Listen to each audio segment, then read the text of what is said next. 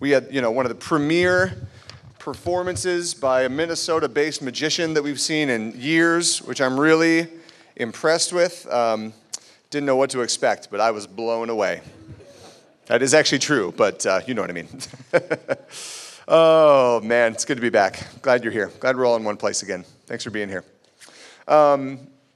My prayer is that we were able to start off the day getting some kind of a keen sense of, or at least maybe just the beginning of a sense of what God might have in store for you this weekend. This experience is definitely a special one. It's a particular one in all the experiences that you have day to day, week to week throughout the course of your year. But it doesn't mean that this is the only place that God speaks. And you probably know that God speaks through your home church and your family and your coworkers and your friends. God even speaks, dare I say, through our enemies, through the people that we don't care for, that we don't agree with.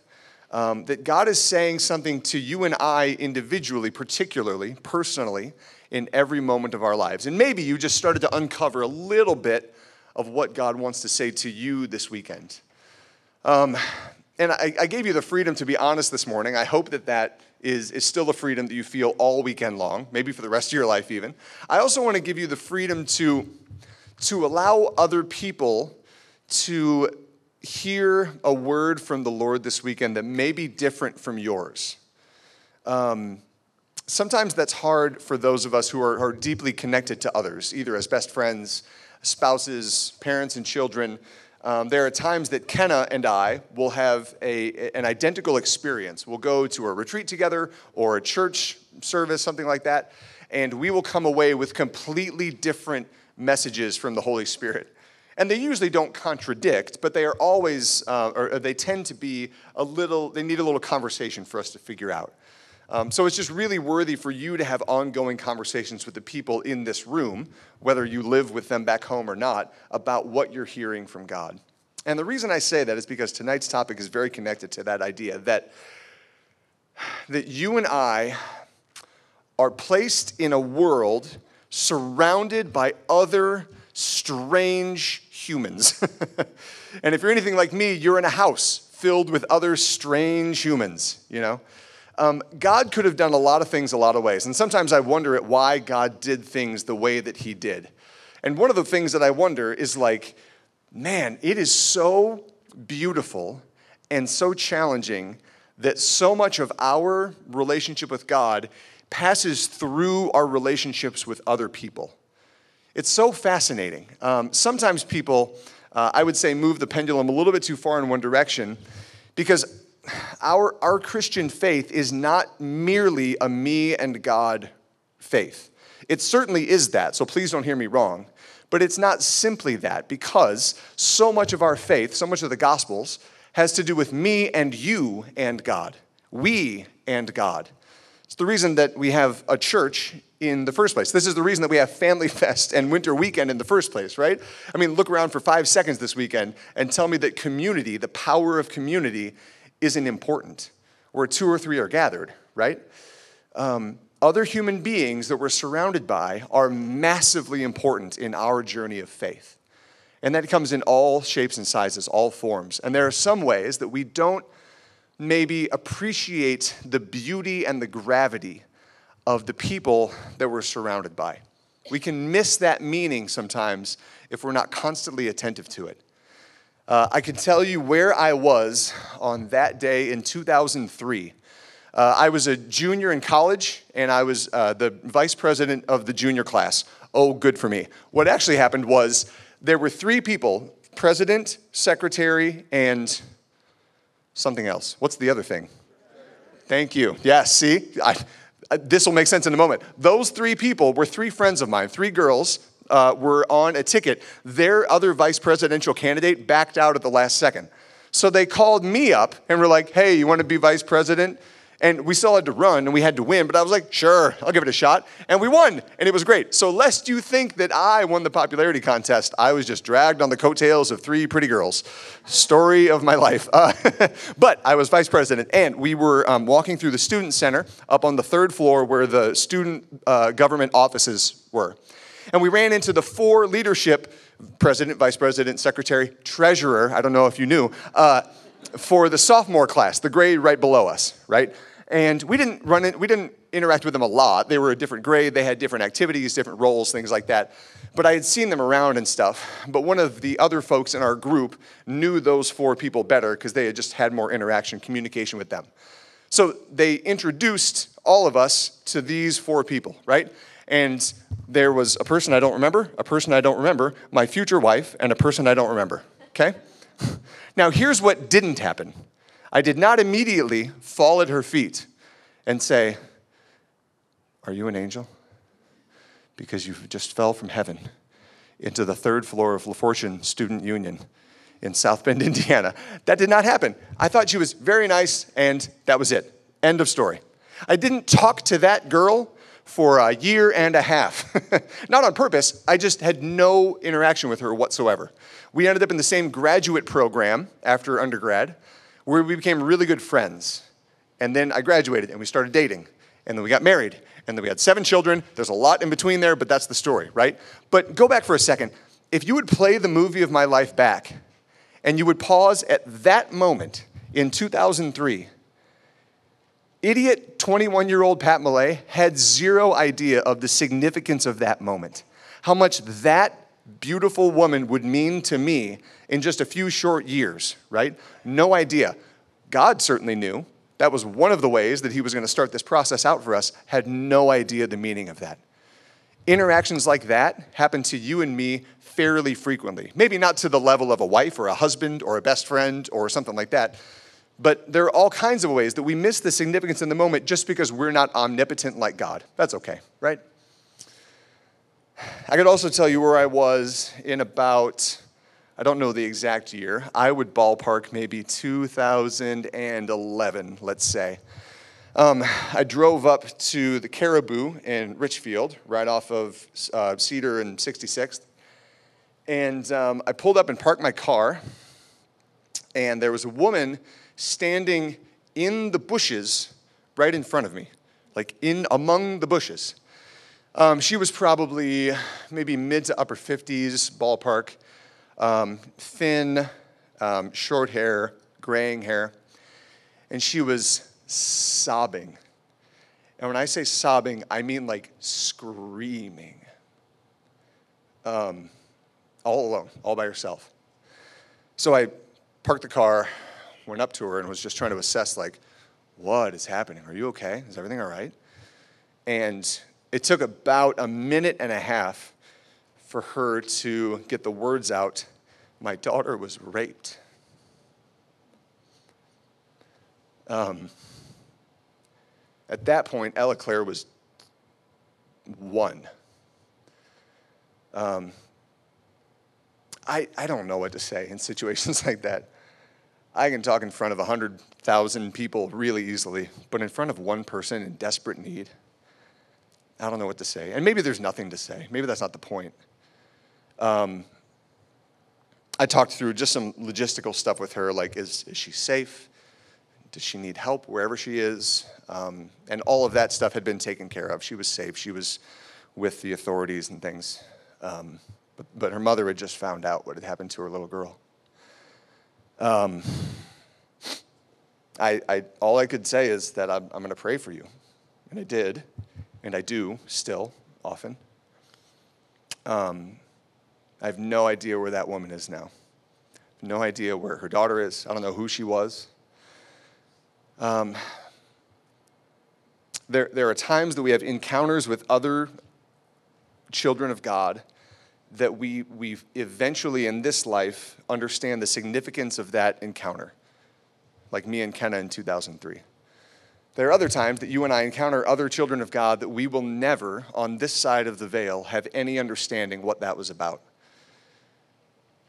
And yet, even those can have significant, even powerful impact on our lives and on their lives.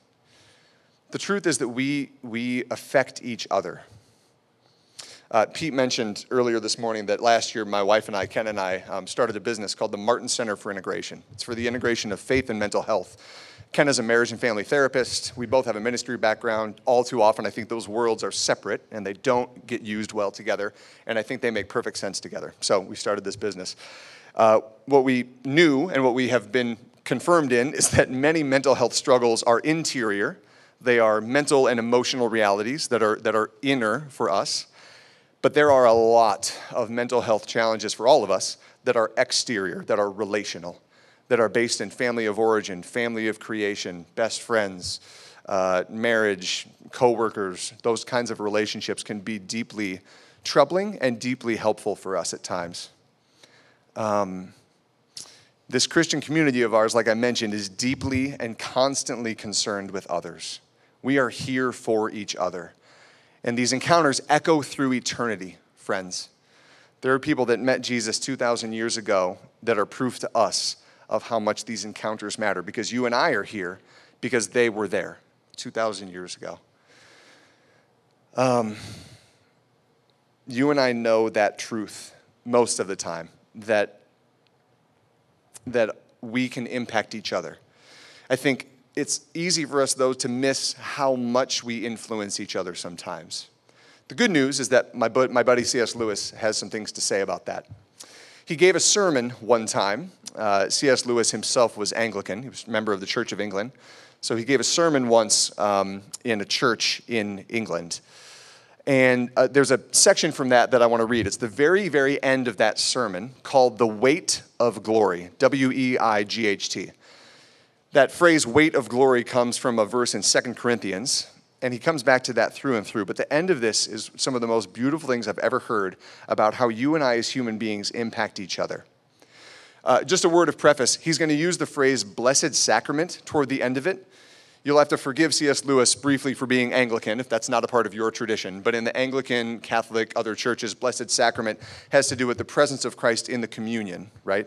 So when he says blessed sacrament, if that's not a part of your tradition, that ought to be read as the most present that Jesus can possibly be, right? Just in case that's confusing, right?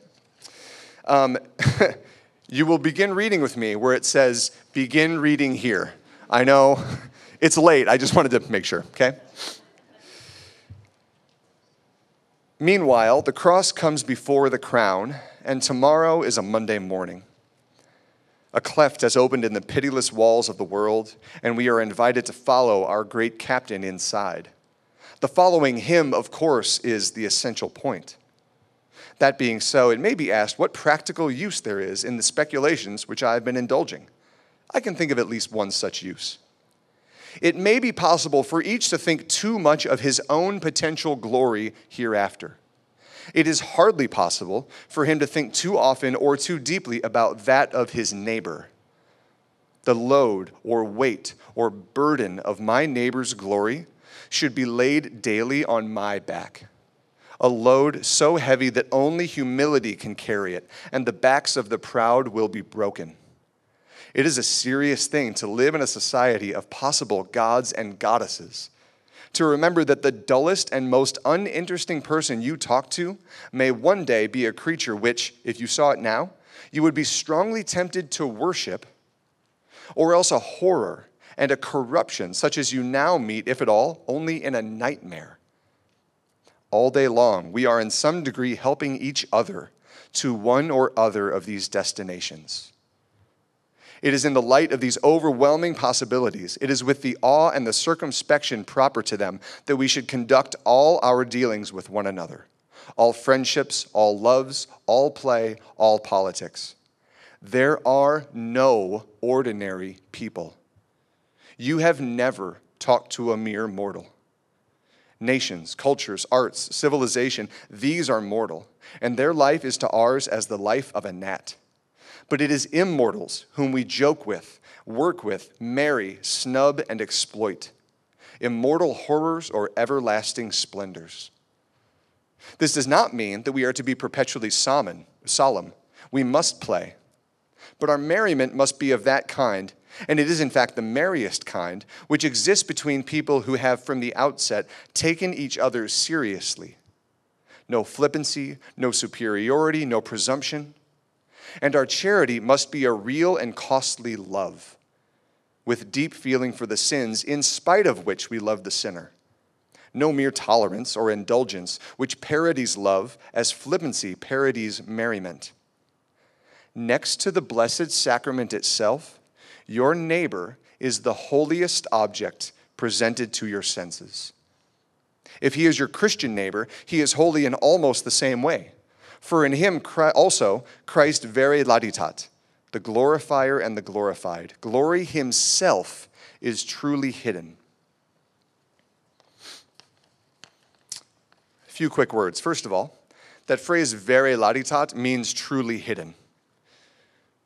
If the person near you is your Christian neighbor, then in that particular person, Christ is truly hidden.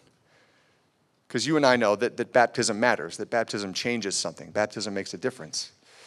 Doesn't mean that nobody else is the children of God. It means that baptism means something, right? Matthew 25, and the king will answer them, truly I tell you, just as you did it to one of the least of these brothers of mine, you did it to me. Jesus doesn't say, I liked what you did. He says, you did it to me. Friends, we are one body of Christ. We are all connected. Not a single human being who has ever lived is separate from you. That means that you and I have the great honor and the great privilege of being there for each other. It doesn't mean that it is your responsibility to take care of everyone else's problems. There's a thing called differentiation, which means they get to be themselves, you get to be yourself. But charity, sacrificial love, is this thing in between. It means I'm not taking over your life and doing things for you.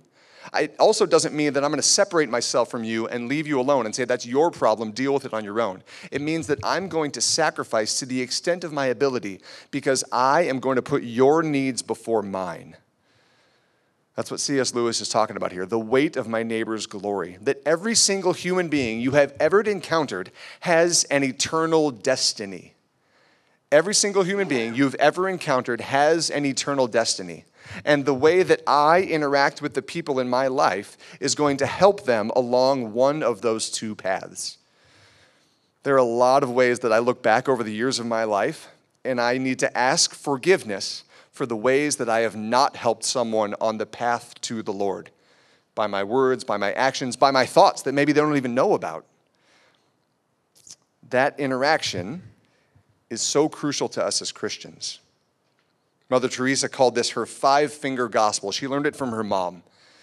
Her five-finger gospel was, you did it to me. That the way that you and I interact with each other is one of the key ways that we interact with the Lord. You did it to me. C.S. Lewis knew this deeply well, too. When he was fighting in World War I, he was a soldier during World War I, and he and one of his friends made a promise to each other that if one of them didn't survive, the other would take care of that one's mother. C.S. Lewis's buddy was killed in the war, and C.S. Lewis lived with and cared for his mother until the day that she died, about 25 years. I got the opportunity with Kenna to go to his home in England near Oxford, to tour C.S. Lewis's home, to see where he lived, where he wrote, where he would care for his mom. He knew that the weight of her glory was also on his back.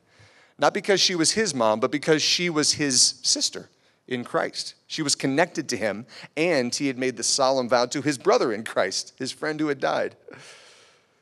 I suspect that we all know this. So maybe you're thinking, get to the point. We love each other, that's fine. But let's be frank, sometimes we don't love each other, right?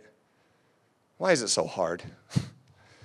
If Christ is present in the Word and Christ is present in your neighbor, why is it so easy to love the Word and hard to love your neighbor? Because my Bible doesn't make passive-aggressive comments at me, Pat. Because my Bible doesn't tell me that I should grow up and get a real job. Because my Bible doesn't criticize my spouse. Because my Bible doesn't ask me indirectly why I am not in better shape, right? Listen, we as human beings, we come with baggage. You and I know this. None of us are a clean slate. First of all, because we're fallen. Second of all, because along the way, we tend to pick up baggage, stuff that we chose to pick up or stuff that was just handed to us that we had no control over.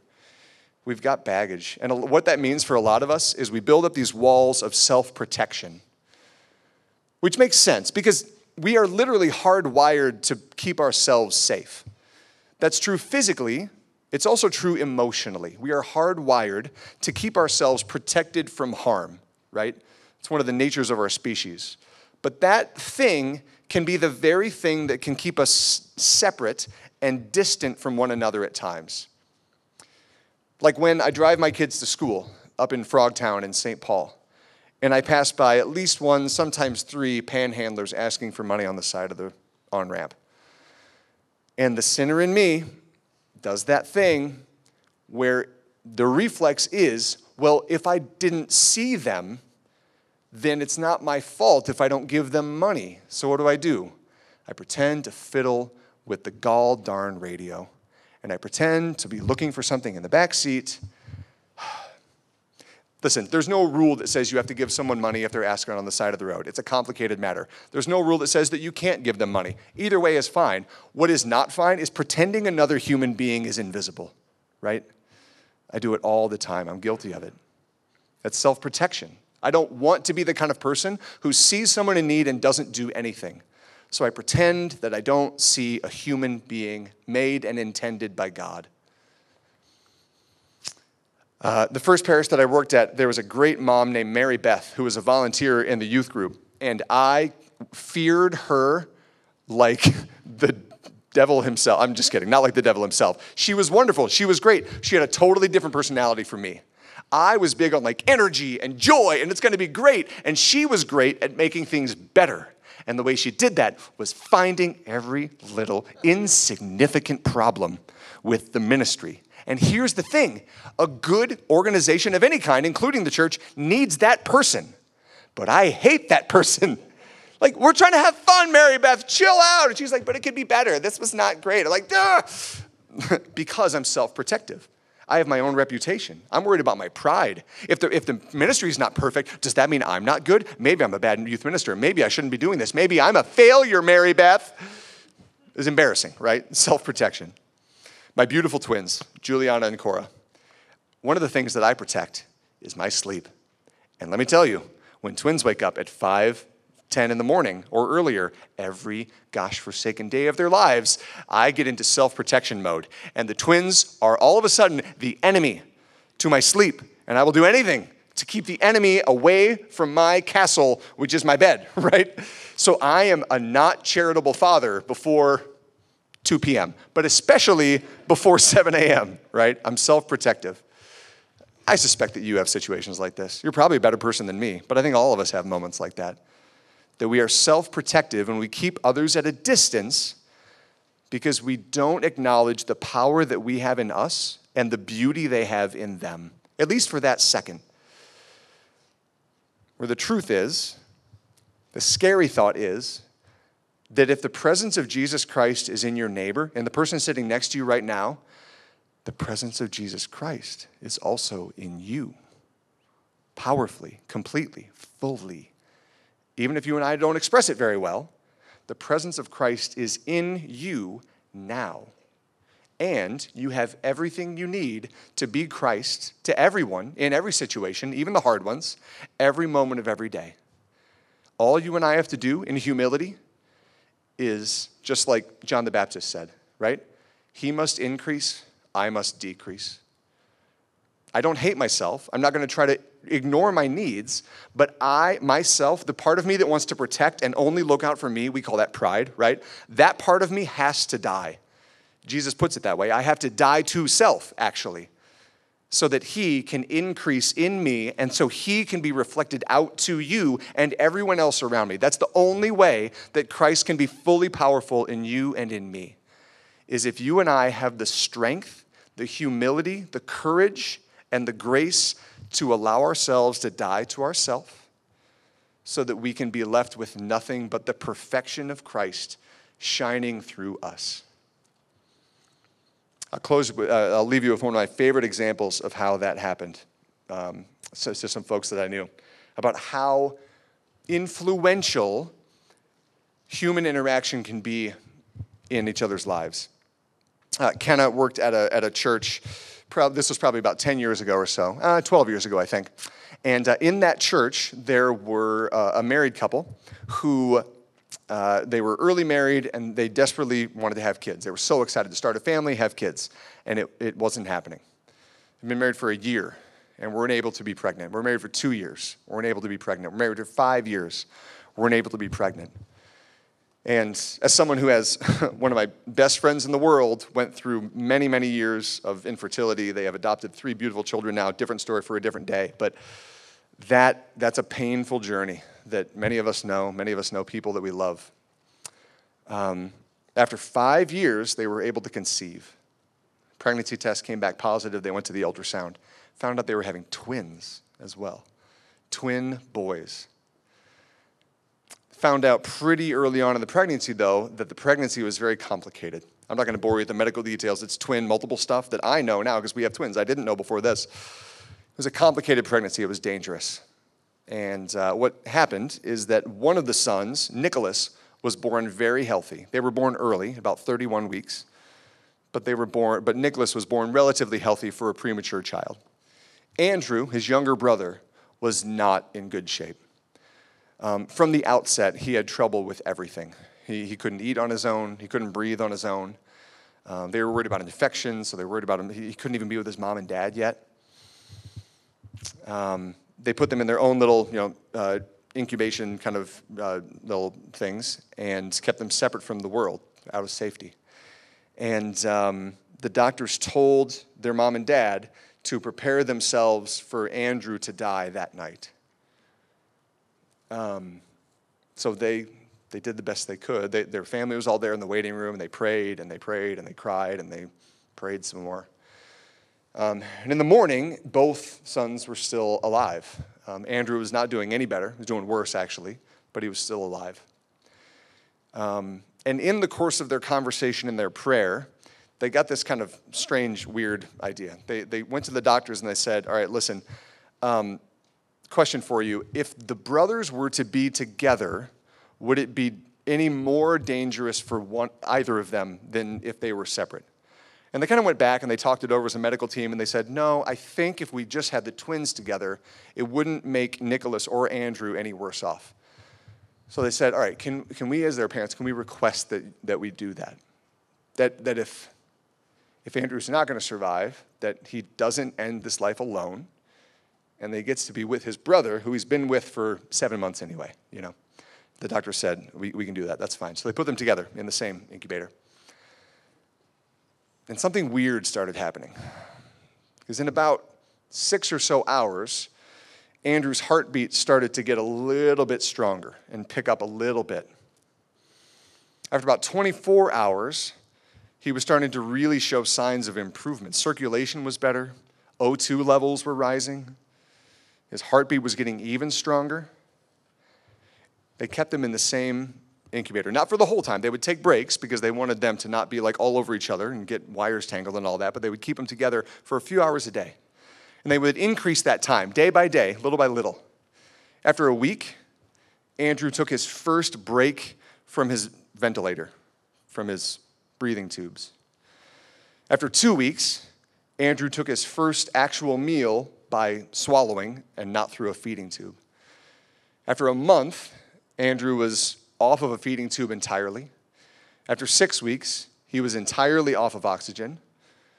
After 2 months of still spending time together, here and there, more every day, they were able to be held by their parents, finally. And about 3 months later, they went home. Those boys are 12 today.